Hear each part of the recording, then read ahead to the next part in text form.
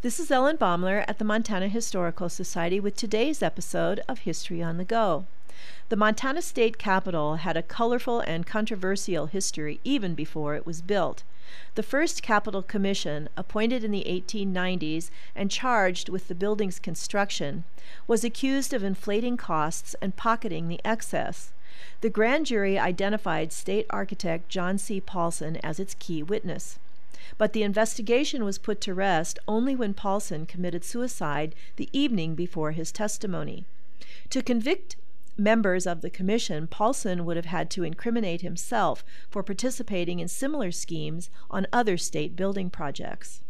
Governor Robert B. Smith appointed a new commission, and that group chose architects J. H. Kent and C. E. Bell to design the building.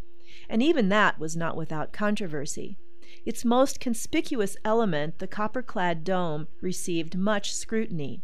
Kent's original plans called for a more economical, unremarkable dome with a gentle slope and flat top. The Capitol Commission decided that Kent's design was embarrassingly frugal, and Bell agreed. As planning time ran out in 1901, engineers increased the area of the dome by 90 feet.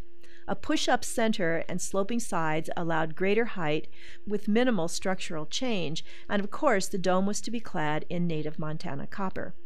While others praised the beautiful finished dome, its architect unhappily wrote, "I made my design dignified and reposeful, but the commission, backed by my partner, induced me to raise the crown of the dome, and so it remains the only really imperfect feature, though alas the most prominent one, of an otherwise pretty good-looking building."